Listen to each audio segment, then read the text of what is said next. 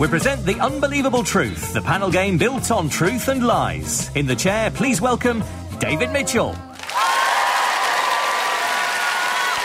Hello and welcome to The Unbelievable Truth, the panel show about incredible truths and barely credible lies. I'm David Mitchell. Welcome to this radio comedy spectacular, and I use that word wrongly. Please welcome Rufus Hound, Chris Addison, Susan Calman and Armando Iannucci. The rules are as follows. Each panellist will present a short lecture that should be entirely false, save for 5 pieces of true information, which they should attempt to smuggle past their opponents, cunningly concealed amongst the lies. Points are scored by truths that go unnoticed, while other panellists can win points if they spot a truth or lose points if they mistake a lie for a truth. We'll begin with Chris Addison. Chris, your subject is Henry Ford, described by my encyclopedia as the American industrialist who was creator of the first inexpensive mass-produced automobile. Off you go, Chris. Fingers on buzzers, the rest of you. Henry Ford is perhaps best remembered for his eponymous invention, the Henry Hoover. Although no one really knows where he got the idea. A small, round, red-faced man with a highly elongated black nose, onto which a number of attachments could be fitted, Ford was a big hit at social gatherings, where he delighted the glitterati with his party trick of sucking down a martini at 15 paces and clearing up whilst the party was still in full swing. Occasionally, he and Thomas Edison would also entertain the guests with their semi-professional double act, which consisted of them improvising electrical inventions in a show they called Whose Light Is It Anyway? The two men eventually fell out, with Edison accusing Ford of stealing rubberization processes from him, declaring that he would fight Ford till his last breath. Susan. I think the thing about not the fight to the death, not the cage fighting incident between the two, but... I never said anything about cage fighting. Well, that is your fantasy. That was your fantasy is Edison and Ford in a cage, leathering it out like men. If that did happen, of course, it would be a Faraday cage. You're listening to Radio 4. I think it's about the two inventors falling out about stealing rubberization. It is not true that they fell out over that. On surviving Edison, Ford kept his last breath in a test tube out of spite. However, Ford himself had a reputation as a terrible host. His experimental dinner parties became something of a standard in the gossip columns. These included a meal of 16 courses, all of them entirely made from soybeans, and one at which all the dishes were designed to have anti-Semitic overtones. Rufus. I'm going to chance my arm on the whole soy thing. Well, you do so rightly, because that's absolutely true. At the 1934 World's Fair in New York City, Ford served a 16-course meal made from soya beans. He also ordered many Ford auto parts to be made from soya-derived plastic, and once appeared at a convention with his entire attire, except for his shoes, having been produced from soya beans. To drink, he rarely offered his guests anything but a simple coffee. This is where his famous quote, "You can have any colour so long as it's black," truly originates. He simply would not have milk in the house because he was virulently anti-cow. The cow must go... Armando. I'm going to go for the coffee. We're not taking orders. I seem to have got the rules wrong, then. What, do you think it's buzzing when you hear something you'd like? I think, yes, he sounds very odd and capitalist and soy-obsessed, and I suspect he didn't offer milk for coffees. It is certainly true that he was virulently anti-cow. So, I mean, where did you get to? I got to virulently anti-cow. That was the bit that Armando didn't challenge, that you've just given away there, right. James. Right. That's what's happened there. So I think I've ruined the format here by taking a generous inference from what you said. Were you saying that he hated milk or that he only served coffee, Armando? I'm saying that... Oh, yeah. Asking now the facts are on the table. Yes. Well done, Columbo. No, I'm saying, and I think the records will show this, if you dig out the archive or play this programme back, I'm saying that he was anti-cow. You're saying that now, Armando. Yeah. I think you were buzzing to say that Henry Ford only served black coffee. But that's not true. That bit isn't true. Which I don't think is true. Made up. But I'm just about to say that. Well, I don't know, David. I don't know, because really... you saying the right thing at this point is in question. Look, for better or worse, I am sort of in charge of this. So you'd the be Nick Clegg defence.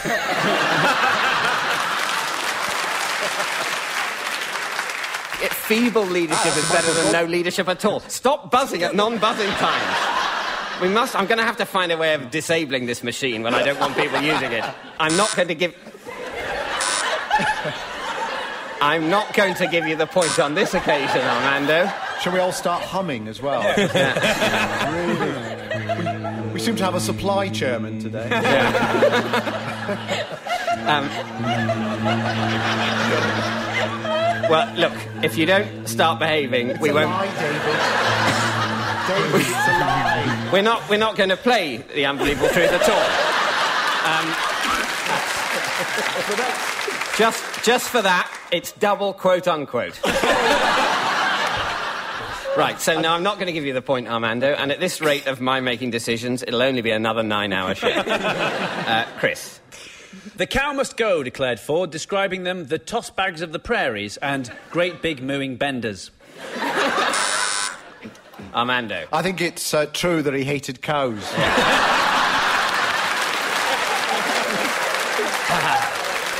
Well done, Armando. Well spotted there. That's Thank you. Excellent knowledge of the historical character Henry Ford displayed there. Yeah, wherever did you learn that, Armando? Yeah. Off the radio. And we're not even listening to it. Carry on, Chris. Ford had a lifelong obsession with dental hygiene. He brushed his teeth at least 7 times every day and kept a toothbrush in his desk, onto which he placed a picture of Adolf Hitler, because, claimed Ford, his moustache served as a reminder to clean his teeth. Rufus. I actually think I know that Henry Ford did have a picture of Hitler on his desk. You do know that, and it's true. Well done. Yeah. Henry Ford was, in fact, a generous contributor to the Nazi movement. Just to put that into historical context, the now discredited Nazi movement. Coincidentally, Hitler kept a picture of Ford on his desk because it reminded him to get the car MOT'd. Thank you, Chris. So, Chris, at the end of that round, you've managed, despite my efforts, to smuggle 2 truths past the rest of the panel, which are that Henry Ford kept Thomas Edison's last breath in a test tube. No way. The test tube was sent to Henry Ford by Thomas Edison's son, Charles, and can be seen today in the Henry Ford Museum. Well, that sounds like it's worth a trip. And the other truth is that Hitler was also a great admirer of Henry Ford and kept a framed photo of him in his office. That's all nice, isn't it? And Ford is the only American referred to in Mein Kampf. Chris, that means you've scored 2 points. In 1888, Ford married Clara Bryant. She demanded he make her an honest woman, as she was sick of being referred to as the Ford escort. Hitler was a great admirer of Ford and even adopted his famous motto, mirror, signal, brutally annex and repress. OK, we now turn to Susan Calman. Susan's new Edinburgh show is about reaching 35 and being halfway through your life, which, as she's Scottish, may be a little optimistic. Your subject, Susan, is biscuits. Small, flat-baked items of confectionery, usually containing fat, flour and sugar. Fingers on buzzers, everyone else. Off you go, Susan. When biscuits were first invented, many people refused to eat them because they believed that they were, in fact, devil's testicles. This belief was caused by the strange effect they seemed to have on many women. After eating the new treats, women were known to spontaneously faint or weep when the biscuits were removed from them. The cause of this is now known to be the hormone paracrine, which acts as an attractor to the sugar and can produce a severe emotional response. Chris? I'm going to go with the hormone thing. That's not true, I'm afraid. Chris, although paracrine is genuinely a thing, but it's not a... It's genuinely a thing? It's genuinely a thing. It's actually... We might need to get a new fact checker on this.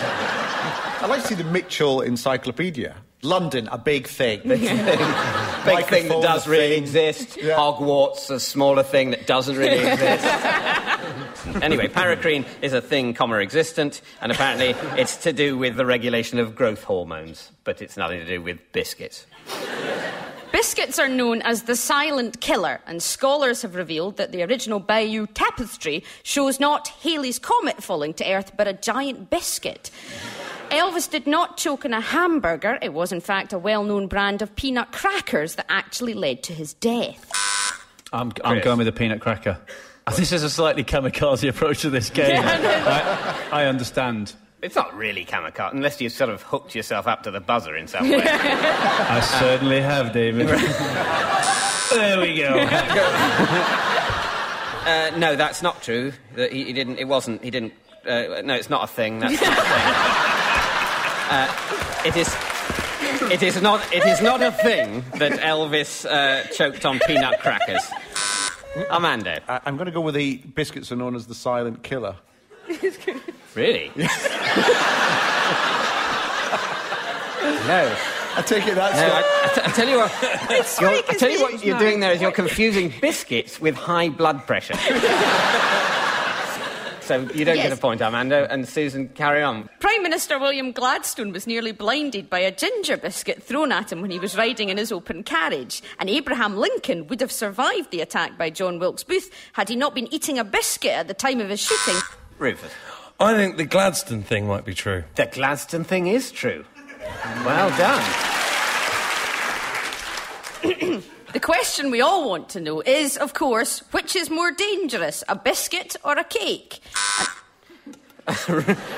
Rufus. I think that's true. I think that's...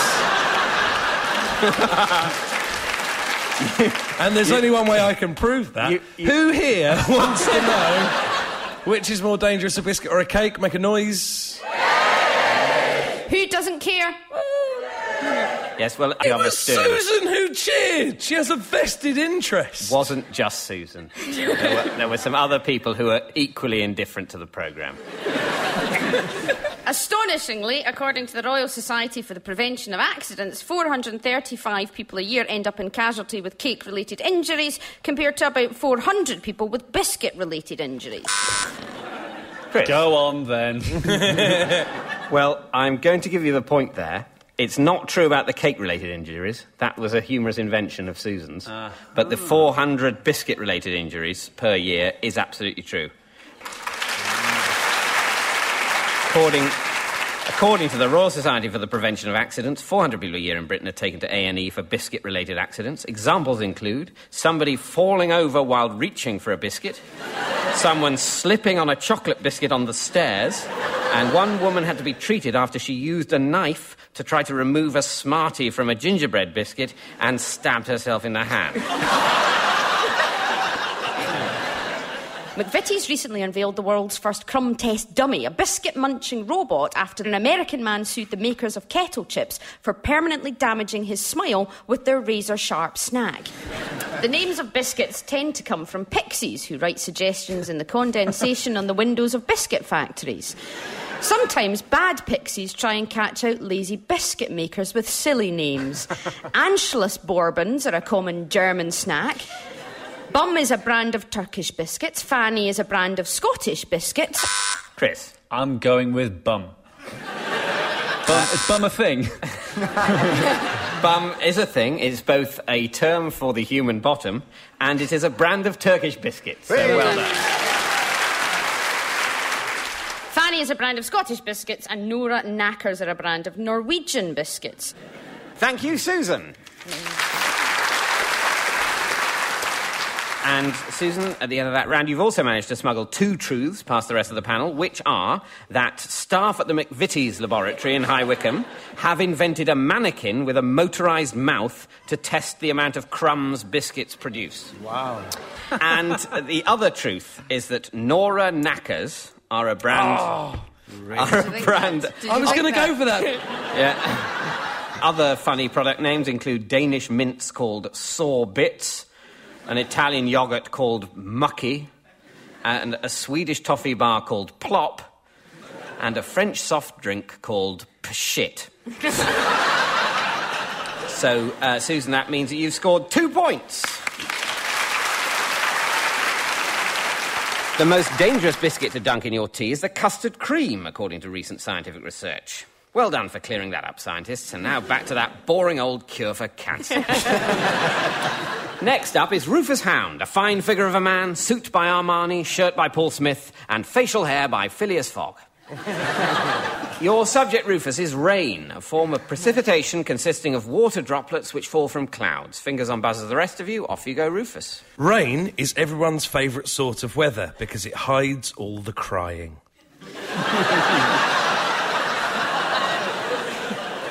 The Eskimos have 3 million words for snow, but we only have one word for rain.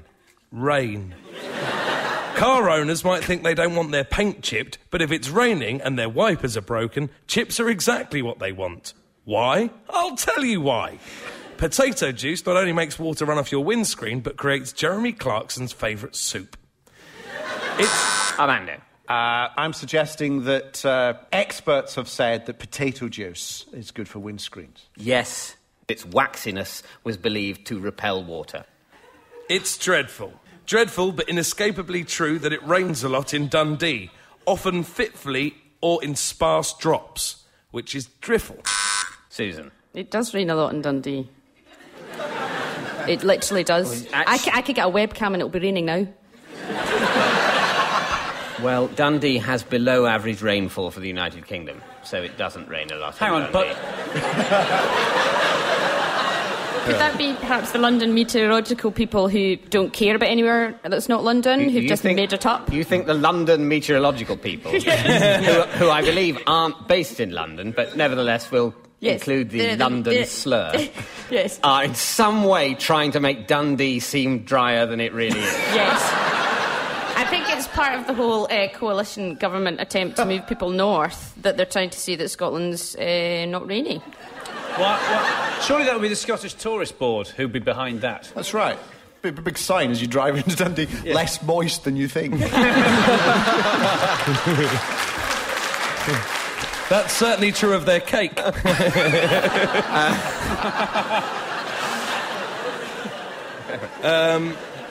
The human heart beats twice and thus contains beat 2. A horse's run contains beat 4. The wheels on Stephenson's rocket contains beat 6. Rain contains B12. I'd just like to say that I, along with everybody else, didn't understand what was happening. But I also think the rain contains B12. Rain does contain B12. Well done. It contains vitamin B12. Oh, right. I was going for the bus service. Right. Albeit in minute quantities. Carry on. A California weather reporter was sacked for refusing to reword a chance of rain to a probability of sunshine and partly cloudy to largely sunny. This followed a written warning for refusing to replace meat-headed, roid-ranging Hansi Austrian with governor. Chris. I think they were sacked for that exact lack of sunny disposition. They were indeed, yes. Isn't it sunny a lot in California? Well, it's practically like Dundee. Yeah. Carry on, Rufus. Can I ask, is it possible not to carry on and instead just have someone kill me? No, not in this country, no. Join the campaign. Join the campaign or go to Switzerland. In the meantime... The word rain has no anagrams. Yeah. Chris. It has no anagrams. Iran, move on. That's a proper noun. It's a proper noun. That doesn't count. I thought this was Scrabble rules. I'm just going to say something wrong after you say whatever it is next. I just wanted to buzz and get that out of the way. Right. Okay. The world's largest building is so big that clouds form in the top of it and it rains, which would be bad were it not the penthouse apartment of Aquaman, King of the Seven Seas. Well, Chris, that's true. So, OK, so I well buzzed. done, you get a point. Yeah! Yeah, the world's largest building is so big that it actually has real rainfall in it. It's the Boeing Everett factory in Washington State, 472 million cubic feet. And clouds actually form in the top of the structure, which are things, form in the top of the structure during sudden temperature changes, and it rains inside. It rains inside? It rains inside. And that's the end of Rufus's lecture.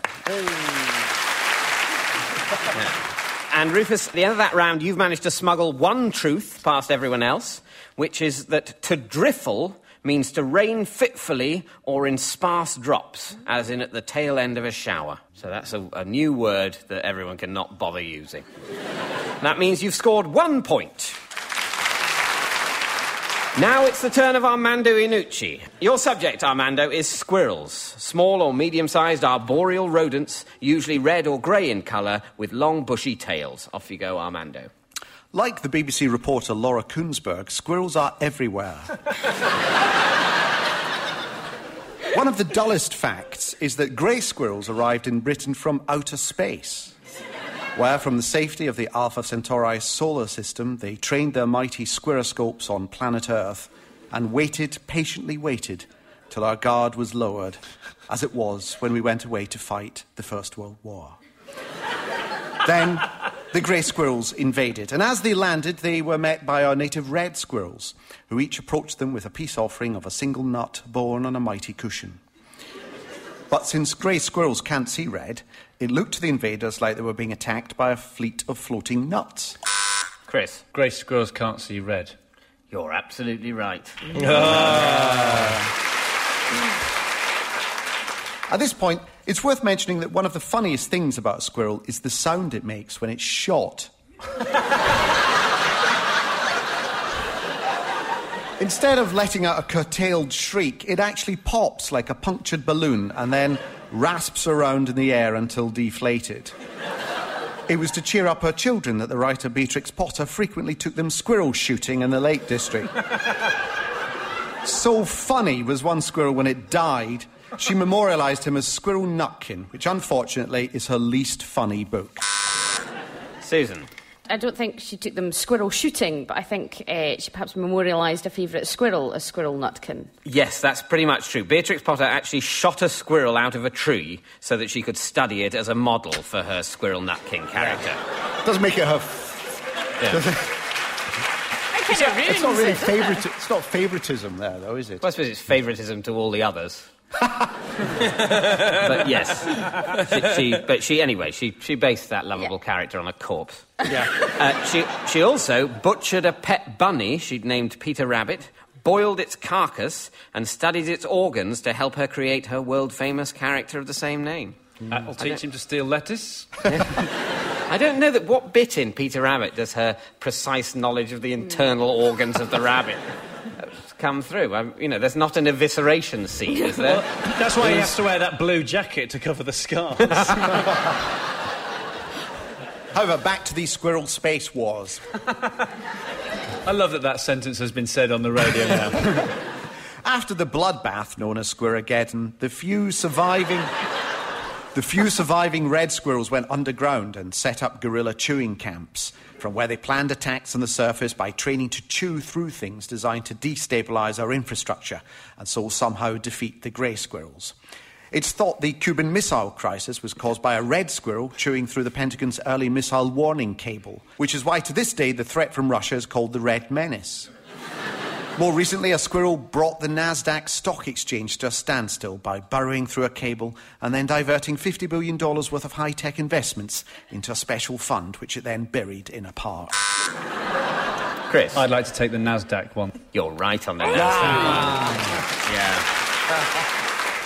It was totally disabled on one day in December 1987 when a squirrel burrowed through a telephone line. That was presumably in those days the Nasdaq just had basically one phone. We'd like to buy some shares. Hang on, let me get a pen. The red squirrels are even now planning a devastating land war against their grey squirrel oppressors under the red squirrel leader John Connor.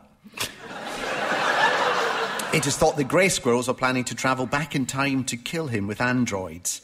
If they do kill him, it will sound funny.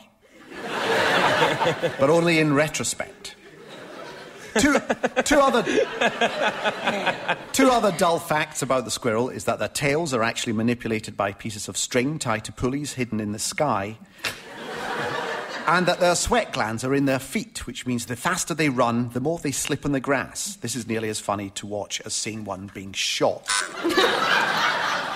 Rufus. I'm going to take feet. You're quite right that squirrels' sweat glands are in their feet. Humans have come up with all sorts of proposals to stop squirrels from digging things up and running off with them. Panellists on Gardener's Question Time recommended pouring broken glass all over cabbages. West Midlands Police have proposed a tulip bulb amnesty. Somerset Council suggests pouring curry powder over recently dug graves. Chris. I'm going for the second one of those, but I can't remember what it was. West Midlands Police have proposed a tulip bulb amnesty. Yeah. I will defend that notion to the death. Well, Rufus, if you care to join me, I think that could solve a couple of your problems. Unfortunately, I can't give you that point at the moment, but I do promise that if that amnesty should be proposed between now and transmission, then I will retrospectively award you that point. Since this recording, the West Midlands Police have announced a tulip bulb amnesty. Chris Addison is now the winner. If Chris loses this by 1 point, then between now and transmission, you have to do everything in your power to make that happen. Oh, yeah. These people aren't leaving till they sign up to my email campaign. I think this is an example of the big society in action. If we can... Susan. I think it's probably something to do with the curry powder. That might put the little squirrels and their twitchy tails off. You're absolutely right. Meantime, the squirrel war goes on to this day. Although little do the grey squirrels know that the red squirrel's John Connor is actually dead. Shot by Beatrix Potter in 1902. Thank you, Armando. So, Armando, at the end of that round, you've smuggled no truth past the rest of the panel, which means you've scored no points. Which brings us to the final scores. In fourth place, with -3 points, we have Armando Iannucci. In third place, with 1 point, it's Susan Calman. In second place, with 4 points, it's Chris Addison. Pending tulip bulb amnesty, that is, because in first place, with a very much assailable, in the event of that amnesty, 5 points, it's, for now, this week's winner, Rufus Hound. That's about it for this week. All that remains is for me to thank our guests. They were all truly unbelievable, and that's the unbelievable truth. Goodbye. The Unbelievable Truth was devised by John Naismith and Graham Garden and featured David Mitchell in the chair with panellists Chris Addison, Susan Coleman, Armando Iannucci and Rufus Hound. The chairman's script was written by Dan Gaster. The producer was John Naismith. It was a random production for BBC Radio 4.